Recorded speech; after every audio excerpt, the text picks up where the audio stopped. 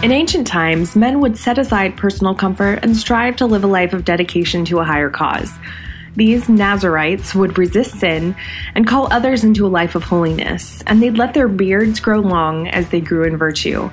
So in honor of these great men, each November, a bunch of guys started getting together online and focusing on growing in virtue and growing out their beards. Well, now, for the second year in a row, we are also gathering as women to get a taste of the Nazarite life this November. We're going to focus on growing in community, growing in virtue, and letting a little bit of vanity go by sacrificing one aspect of our personal grooming for the month of November. This year, we launched a podcast for the Nazarite Challenge. This podcast, Virtue Riot. My name is Jill Simons, and today we're joined by Anna Carter, one of the founders of Eden Invitation.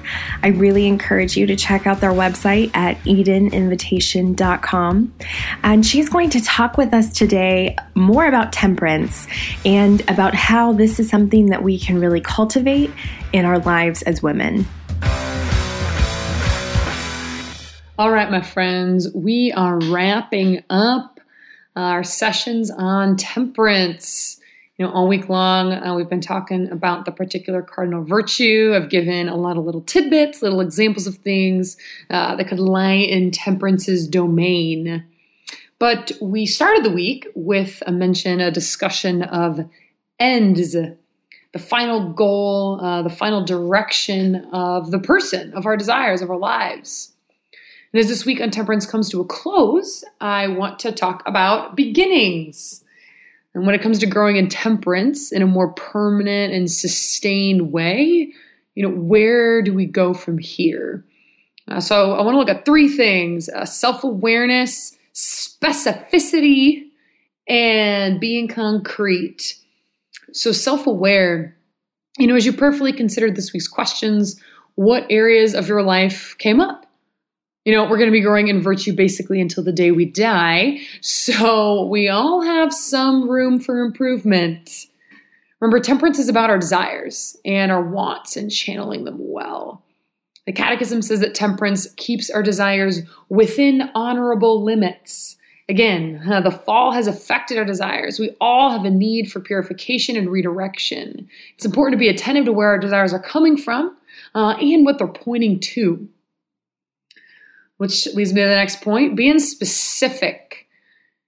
Once you have a particular desire that you're trying to focus on, ask God about it in prayer. Ask Him, why is this tug so strong? What am I looking for in this person, in this situation, in this behavior? And most importantly, God, how do you want to meet me in this desire? How do you want to meet me in this desire? St. Augustine has this to say about temperance. It's in that catechism passage. It says, to live well is nothing other than to love God with all one's heart, with all one's soul, and with all one's efforts. From this, it comes about that love is kept whole and uncorrupted through temperance. God wants us to be in that place, to grow towards that place. Right, where our love for Him, our respect for ourselves, our love for those around us, those are whole, those are uncorrupted, those are purified, those are beautiful. So don't be afraid to meet Him in your desires, particularly in those ones that seem off kilter, that seem to be dragging parts of you out of alignment. When you're able to kind of prayerfully name that, when God has spoken into it, you've prayed through some things, it's time to commit to practical action. You've been doing this all month with some kind of fasting, some kind of abstinence, but it doesn't stop with one challenge, no matter how cool a name it has. So I want to make a note on that, actually, on continuing to fast. I mentioned in an earlier reflection that the virtue of temperance isn't necessarily total abstinence from something, but temperance is moderation, right? Temperance is in the middle. And sometimes if we've been in one extreme, right, really leaning into one extreme, it can help us to find the middle if we swing to the opposite extreme, at least for a little while, and in a way that's still healthy in order towards our good, obviously. And that's a lot of what fasting can be, right? Is abstaining from something for a while so that when you reintroduce it, it's in proper order, right? It's more balanced. It doesn't have quite the same hold on you that it had before. A lot of people talk about how over time, like fasting can reduce or lessen cravings, but especially in the short term, it can also intensify them. I'm sure we've all experienced that during Lent, like halfway through, you like want something so badly, but then sometimes by the end of Lent, you're like, oh yeah, I did give up that thing. Fasting can give you a perspective on your desires, right? How strong is the hold of this thing? And again, like, what are you really longing for? Like, what are you really looking for when you're craving that, when you want to reach out to that, physically or emotionally? Is it just the experience? Is it just the feeling good? Is there something deeper that's going on at the level of your heart? And that can really be made apparent through that practice of fasting. So for a practical activity before the end of this week, take stock of your attachments, which you've already kind of been doing. But I'd really recommend that you prayerfully make a list and pick one thing that you actually want to do during Advent.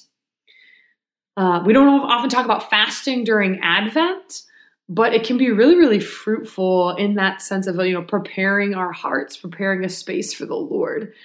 So look at, what have you been reflecting on this week? What attachments, addictive behaviors, indulgences have kind of stood out to you?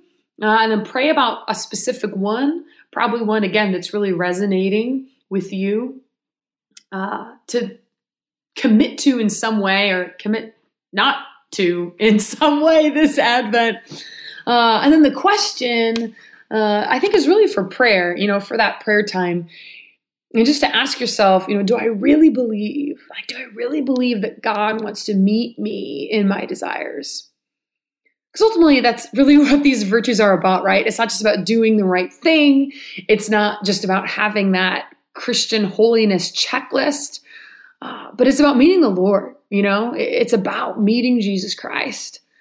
And through the virtue of temperance, temperance can free us to do so, right? In that freeing from inordinate attachment, in that direction of our hearts towards their proper end, that's where we can meet him, right? That's where we can meet him. We can meet him in our desires. Thanks so much for listening to me this week, and God bless the rest of your Nazarite challenge.